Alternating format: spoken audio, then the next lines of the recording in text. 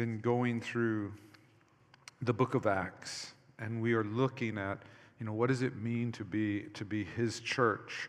And we've seen some characteristics there, and I hope as you're seeing these, as we're talking about these characteristics, I hope that as you're doing this, that you're actually seeing some of that in our church.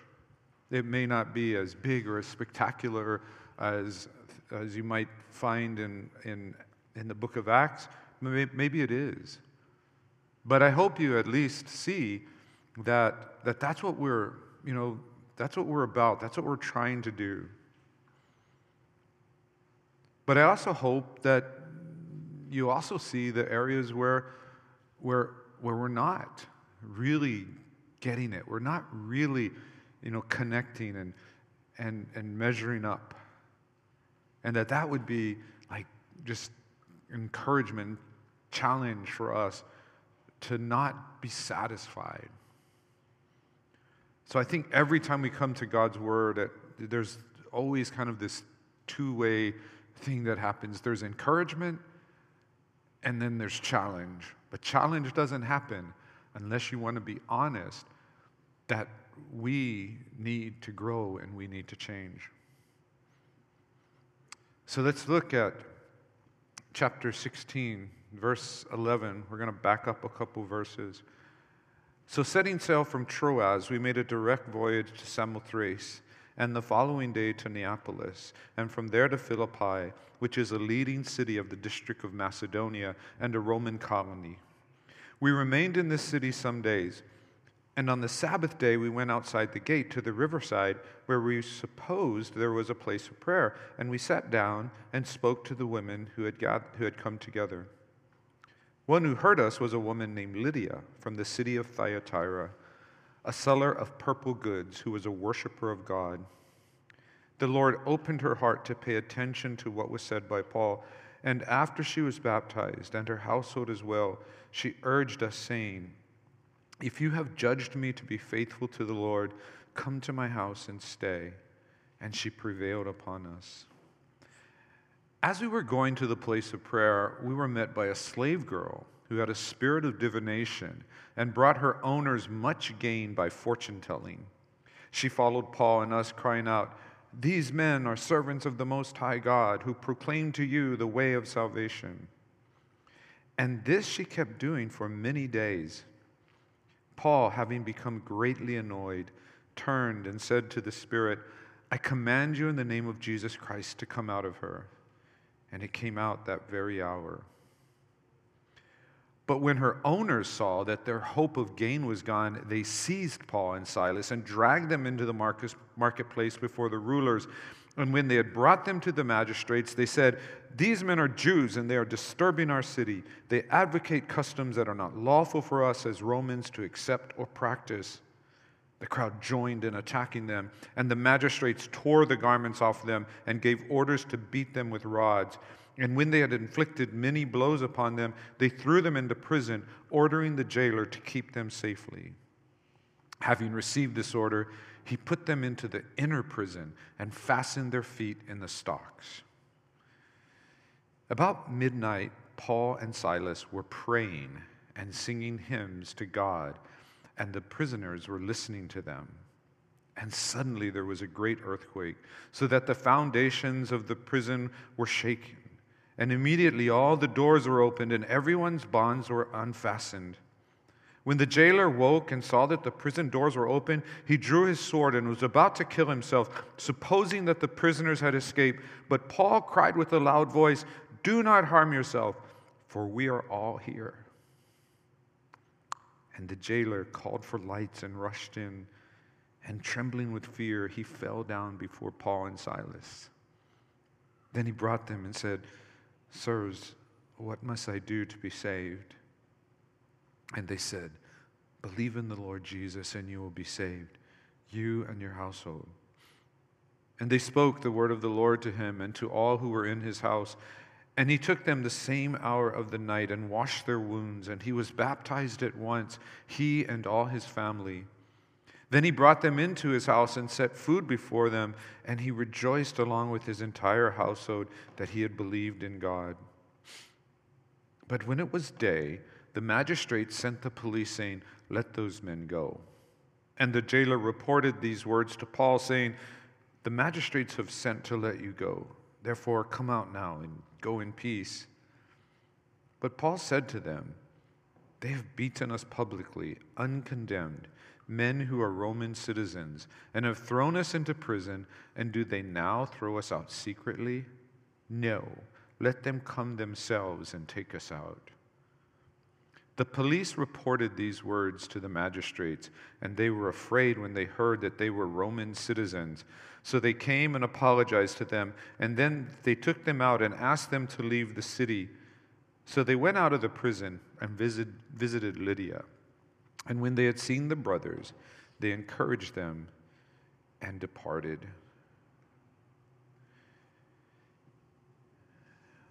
Interesting story we have here. We had seen how God had been leading Paul and Silas and leading them kind of in a negative way by telling them they couldn't go to certain places. And then they have this vision, and from this vision, they end up here in Philippi. And there's a lot going on here. There's a lot going on here. But one of the things that's kind of underlying this, it has to do with what the world thinks when it starts to really try to see who Jesus is. And how it's problematic because we're kind of trying to interpret and filter from the wrong perspective.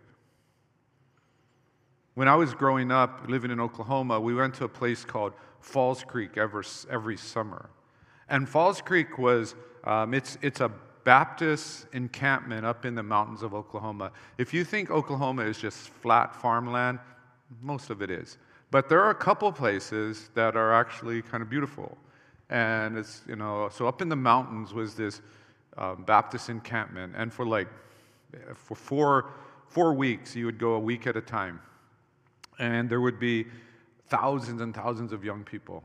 I think in one summer there may be 10, 20,000 young people who would go to this encampment. And it was kind of interesting because, a lot of us go to places like maybe you go to the Baptist Pukahea and there's cabins out there, or, you might go to, one of the others like Timberline or something like that. But at Falls Creek, different churches owned the different cabins. And I remember, our church was a small church from a small, like farming town. And we had the worst cabin in all of Falls Creek, by far the worst. And what made it worse was we actually shared it with another small church. I mean, we couldn't even have the worst cabin to ourselves. We actually shared it with another. And just right next to our terrible little place, which was basically concrete blocks, was one of the bigger churches from the city. And, one time I made friends with one of the boys from there, and I was still in elementary school. I wasn't a teenager yet. But, I was hanging out with him, and then he invited me to their place.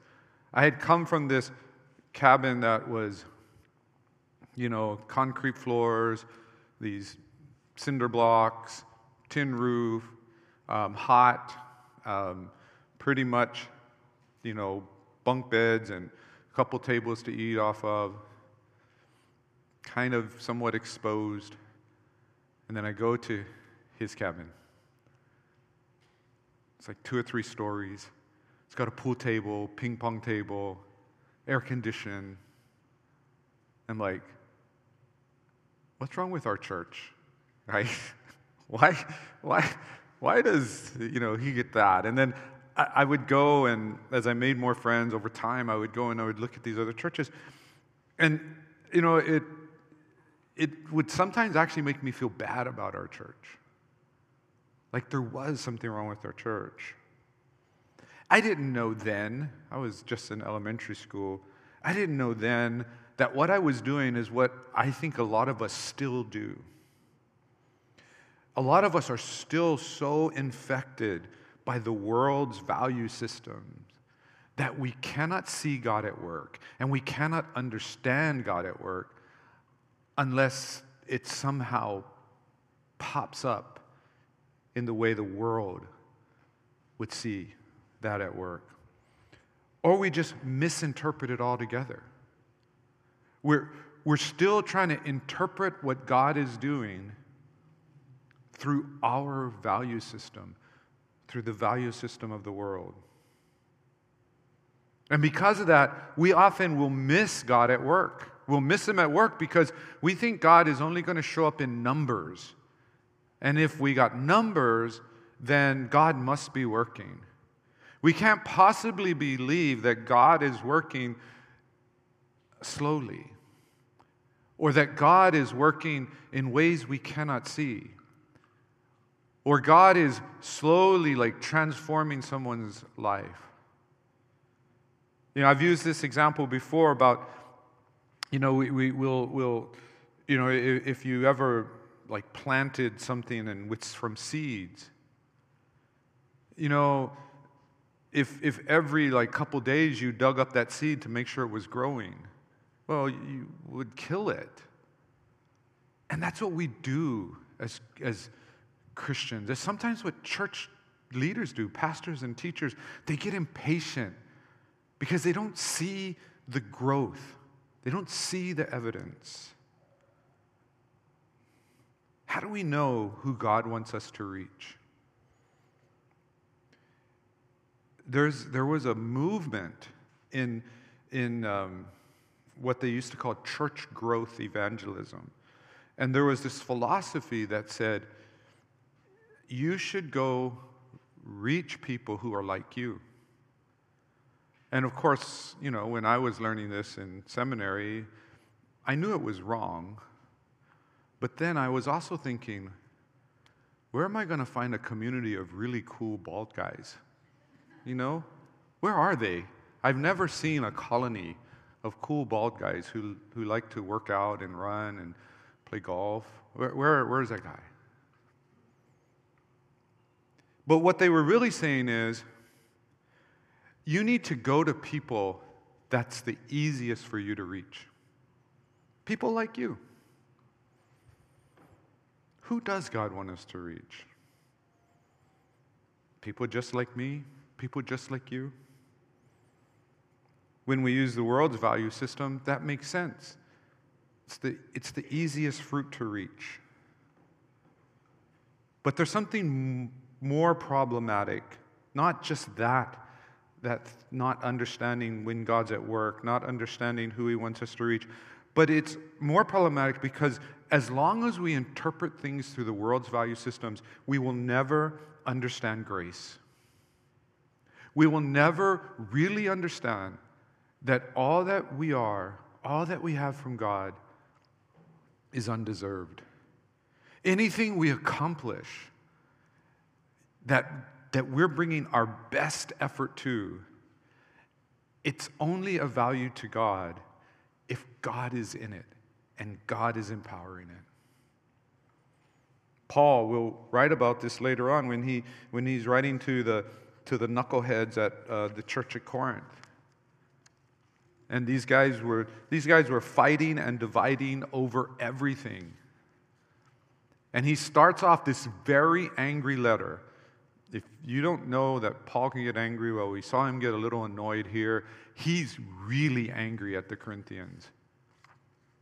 And he tells them in the first chapter that God chose what is foolish in the world to shame the wise.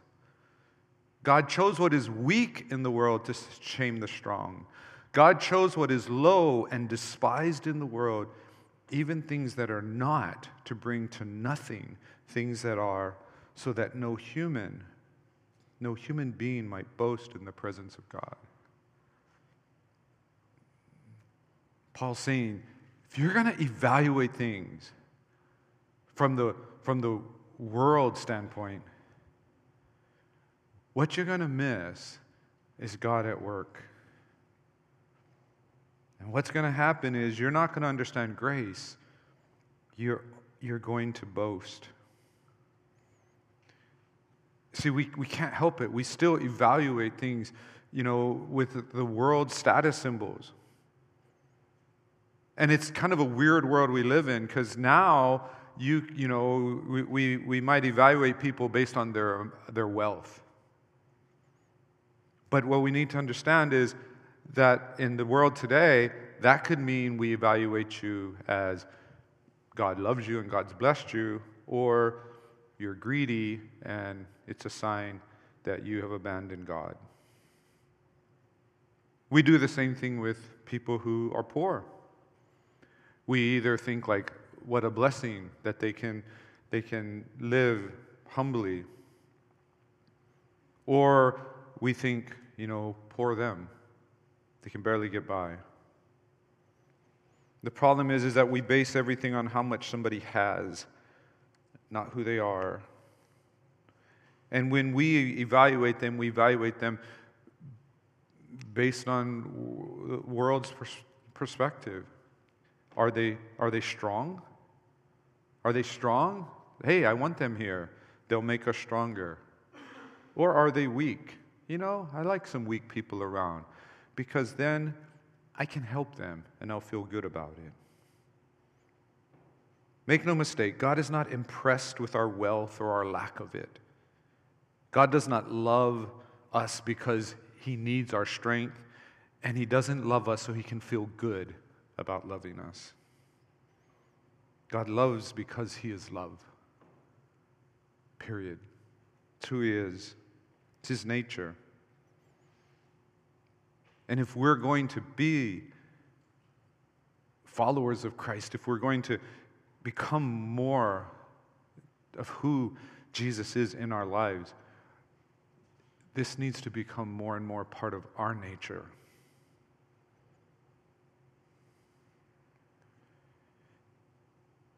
Well, this text lives in this part in the story where there they are in Macedonia.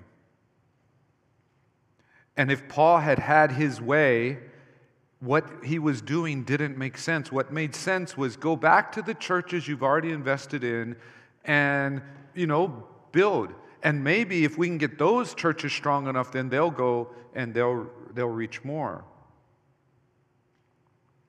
But he was forbidden. Holy Spirit says he was forbidden. He was directed to go past a lot of the people he had worked with before, to not just go to the neighboring cities. No.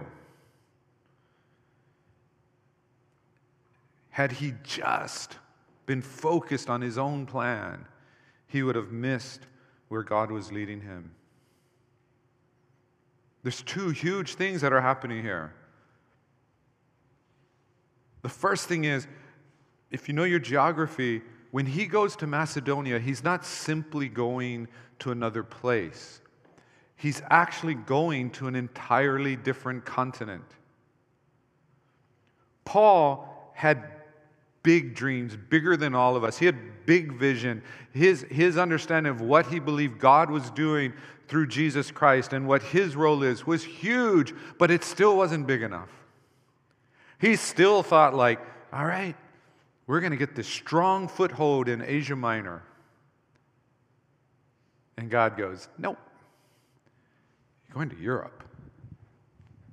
And he goes. It's huge. It's not based on when Paul felt he was ready. It's not based on when the churches in Asia Minor were ready. It's based on when God says go, he went. Because what we find is that other huge thing here. God had already prepared the way. Lydia is no accident. Paul meeting Lydia is no accident. But understand this, Paul would have never met Lydia. He would have never presented to her the gospel, and not only she, but in her entire family, most of her friends in her kind of spheres of influence would have become believers if he hadn't been focused on what God wanted him to do rather than what he thought he should do. It's amazing. I mean, Paul must have had so many, thoughts along the way, like, oh man, we're going by another city. We could have stopped at this town, this village. Then he gets, on the ship, and he shows up in Macedonia, and he goes to Philippi, and there's no synagogue.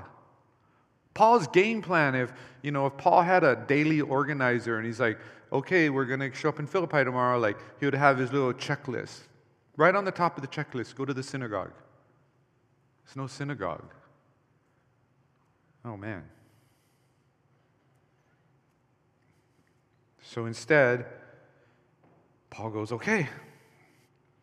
And somehow he either knows or he hears about this group of women. And it's not just women, it's Gentile women, non-Jewish women that gather by the river.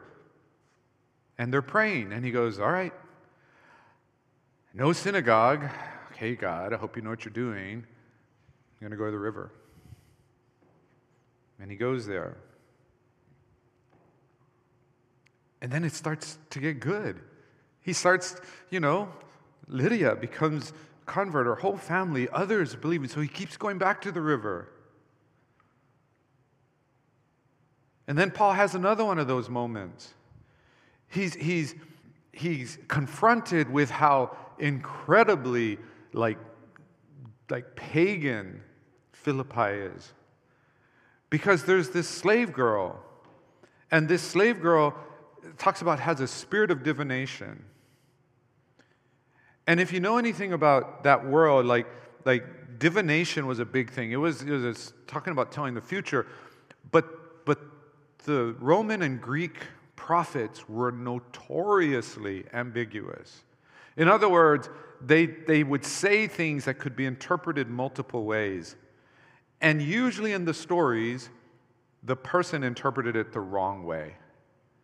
And then afterwards, when they were defeated or they were going to end up dying or losing everything, they would have this kind of epiphany where they'd go like, oh, now I understand what the prophecy was. It's too late. What good is a prophecy if I'm not going to understand it until after the fact? It's kind of pointless.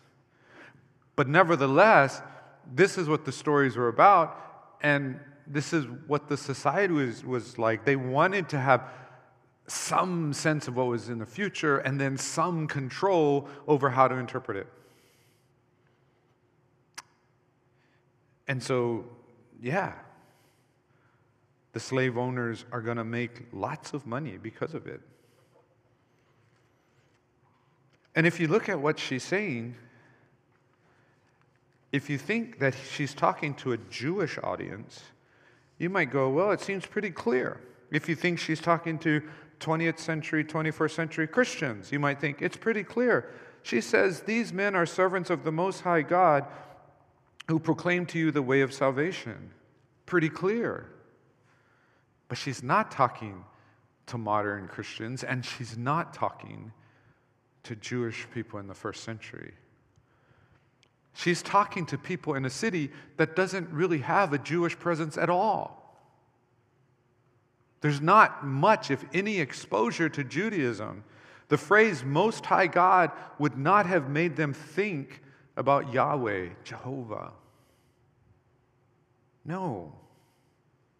Instead, they're probably thinking what people had thought before when Paul and Barnabas healed somebody and then they were worshipped as Greek gods. This statement that she's saying is actually confusing the people. And Paul can see like, oh man, okay, she said it once, all right, but it says she kept saying it every day. And Paul knew what happened. He knew that no matter what they did at Lystra, no matter how much they said, we're not Greek gods. And it tells you that they rented their clothes, they ripped their clothes, they were so grieved that what they had done in the name of Jesus had been interpreted as idolatry. They're so grieved by it. But it says the people still believed it.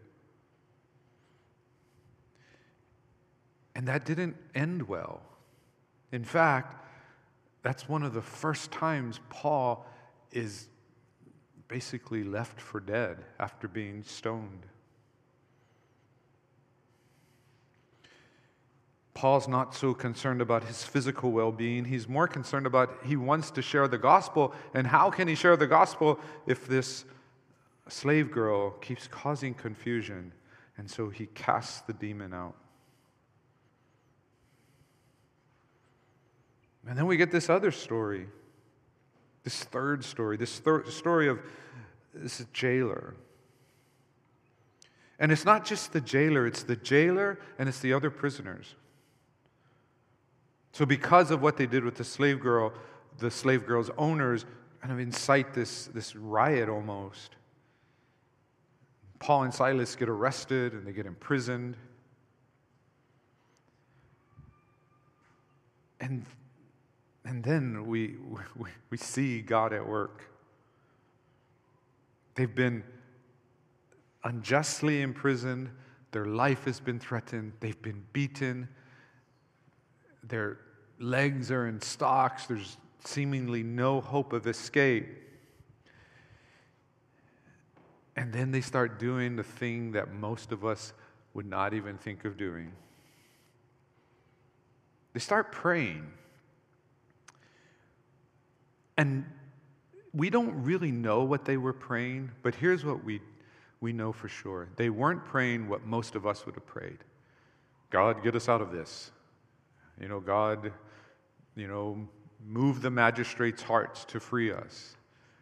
Whatever. That's what we want to see how we can get out. Make the wounds on my back not itch or not feel so bad. No, because their praying becomes singing. Paul is doing what Paul always does. No matter where he is, whether he's walking free, whether he's under house arrest, or whether he's here in a prison, he's living for Christ and he's proclaiming the gospel. And it tells us the other prisoners were listening. God brought Paul and Silas not just because this was a huge move of the church into Europe, but also because there was Lydia and her household. And also because there was this slave girl who was being taken advantage of. And also because there was this jailer. This jailer and these other prisoners who would never have heard. It's pretty amazing. Paul misses all of this if he does what makes sense, if he goes with his plan, if he follows his strategy. He misses all of it. But God felt this was so important. Believe this was so important. It is so important that he said, no, I'm going to stop your plans and I'm going to give you a new plan. And that's what happens.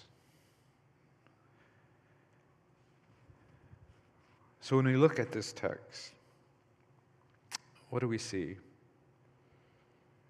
Well, think about the main people that are mentioned. Think about Lydia, the women on the riverside, the slave girl, the prisoners, the jailer. One of the themes we find in the Gospel of Luke and in the book of Acts is that the church ministers to all people, especially those considered less. Church His church ministers to all people. We don't minister just to people who we know can help us. We don't minister just to the people that are easiest to reach. And in fact, our ministry should be directed towards those that the rest of society might consider less.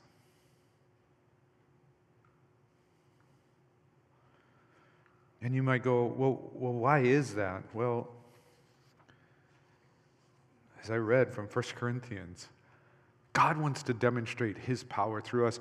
If the church was full of powerful people, full of all the influential, the rich, all the geniuses, if that was a church, it's so easy to look at it and say, that church is successful because they got a lot of human power.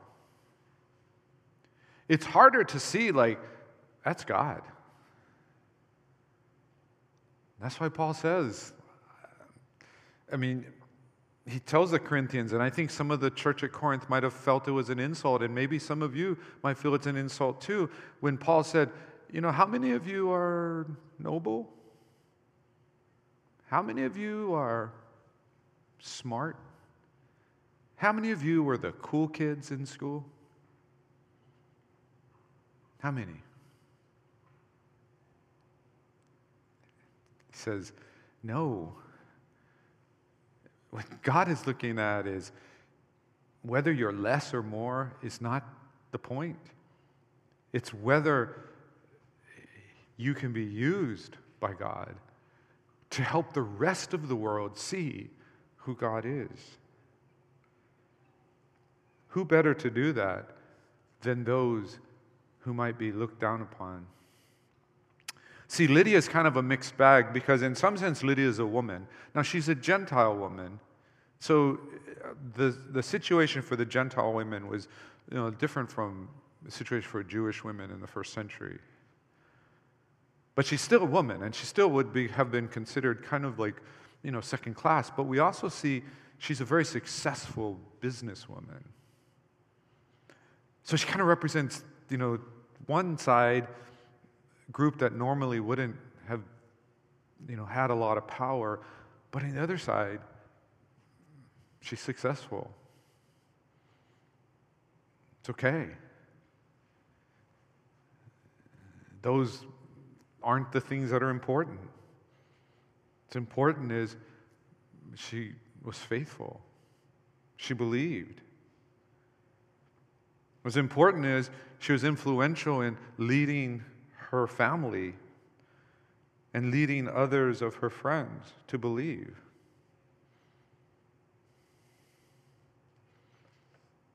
With the slave girl, sadly, we don't get any more of her story. We only get the story, the part of the story that tells us she was at least freed. That, in case you are confused, demon possession is not a pleasant thing. And not only was she experiencing this, she was being taken advantage of. And there's freedom there.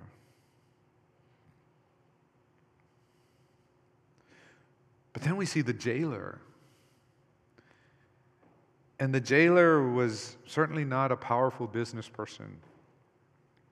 Jailer spends most of his day in jail. See, the prisoners, the ones that were in the innermost place, it was probably like a dungeon. And there's just hopelessness everywhere.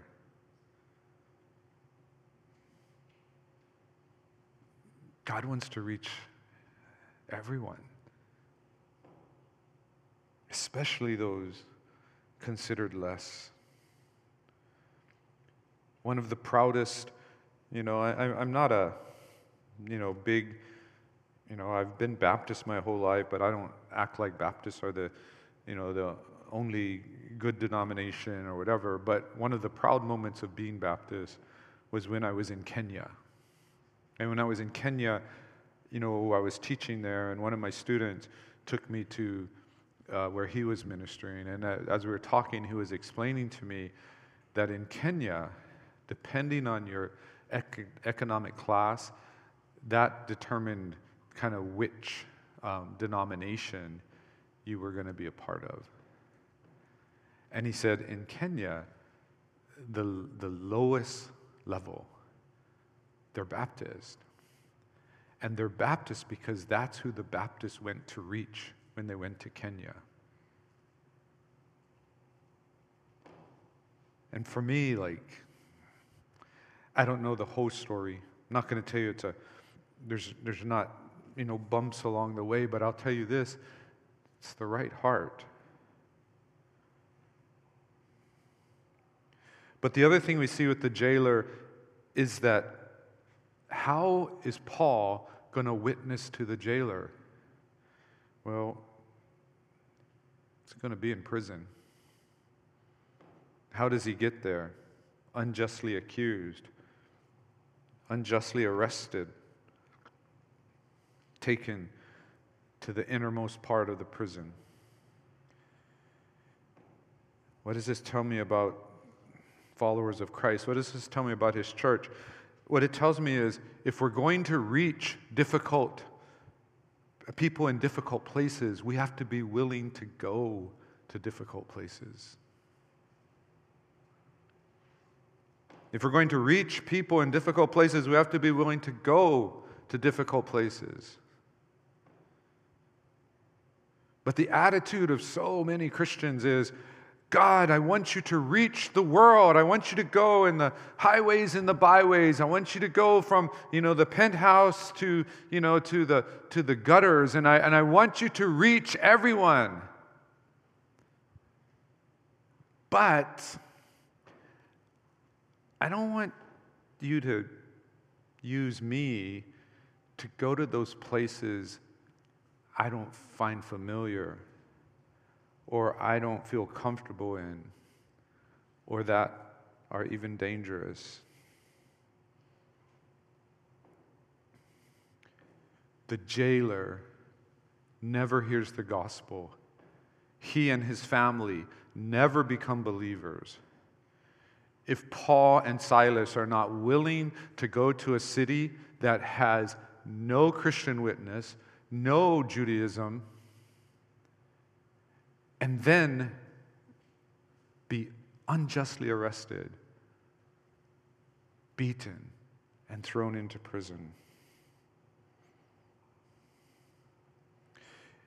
If you actually go, and I would encourage you to do this, if you actually go and study the history of Christianity, not the one that's told in your history books. The one that's told in your history books, it's almost like all Christians did was Jesus came, and then there were the Crusades and the Inquisition, and then we have modern times. And that's Christianity in a nutshell.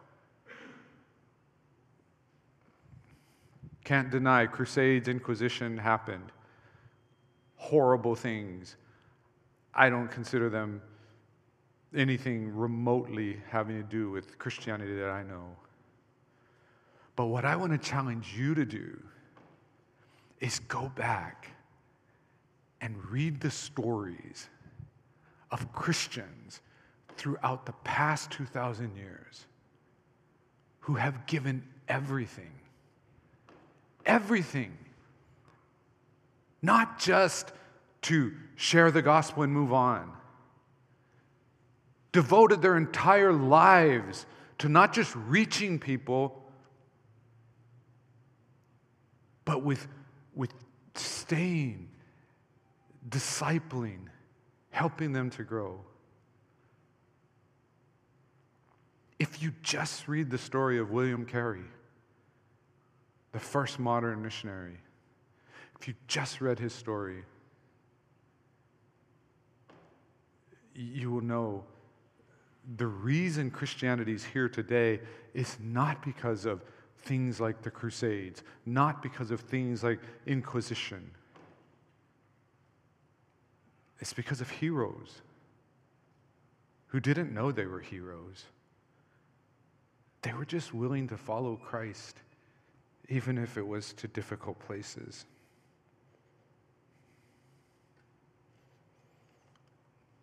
It appears this entire story, all the way back to when it first started talking about the Holy Spirit forbidding, is directed toward these encounters with Lydia, the slave girl, the jailer, the prisoners.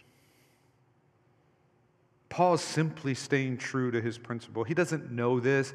He doesn't know. God didn't say, I want you to go to Macedonia because there's a jailer there that needs to know me. No, he doesn't know that. Paul is simply doing what he always does. Nothing gets in the way of the spread of the gospel. He's not seeking martyrdom. He's not seeking persecution. Why would he want that? Paul would only want to die if somehow dying helped spread the gospel. No. He's willing to go wherever God leads, even to difficult places. The last thing I want to just share with you that I see here in this text about what Paul and Silas are doing, and really what the church is that his church sees every situation as an opportunity to share the gospel. You know, the last bit, it's kind of weird. You know, Paul finally lets them know he's a Roman citizen, and because he and Silas are Roman citizens, the magistrates can now be punished because they unjustly beat and imprisoned them. They had rights as citizens. And they're justifiably afraid. And they were just kind of hoping Paul and Silas would just, learn their lesson, get out of town. And Paul and Silas like, no. But I think this happens for two reasons. If I know Paul wants to talk to the magistrates because he wants to share the gospel with them. Unfortunately, the text doesn't record that for us, so we don't know for sure. But it does tell us a second reason. Paul has started a church in Philippi. That church is going to be there after he's gone, and he needs to make sure that that church is protected, its reputation is protected. All these lies that were told about Paul and Silas, the ones who helped start the church, they needed to be cleared up, at least at the levels of the magistrates. Church is going to be there. But the other reason is said there in the text, like after they're let go, they go to Lydia's house. They spend time with the disciples. This isn't like guerrilla warfare missionary, drop in, drop out. It's like, no, we need to establish this church. We need to help this church become not just a group of people who profess Christ, but a community of disciples, people devoted to Jesus Christ, devoted to God's word. And so he stays. He doesn't do the easy thing. He doesn't do the thing that would have made the magistrates happy. No, he does what needs to be done to bring the gospel to Philippi and to invest in the church so that it can stand.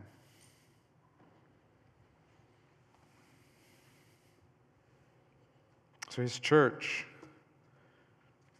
we're called to minister.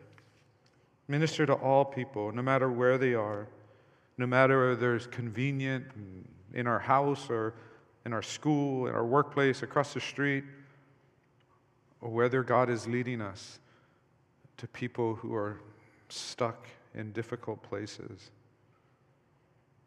He's calling us as a church to be a church that's not just people who show up, but we're people who are so in love with God, so in love with His Word, so in love with each other. That we're a community of people who are disciples and disciple-making. That's His church. That's the church I believe He wants us to be. Let's keep moving towards that in everything we do.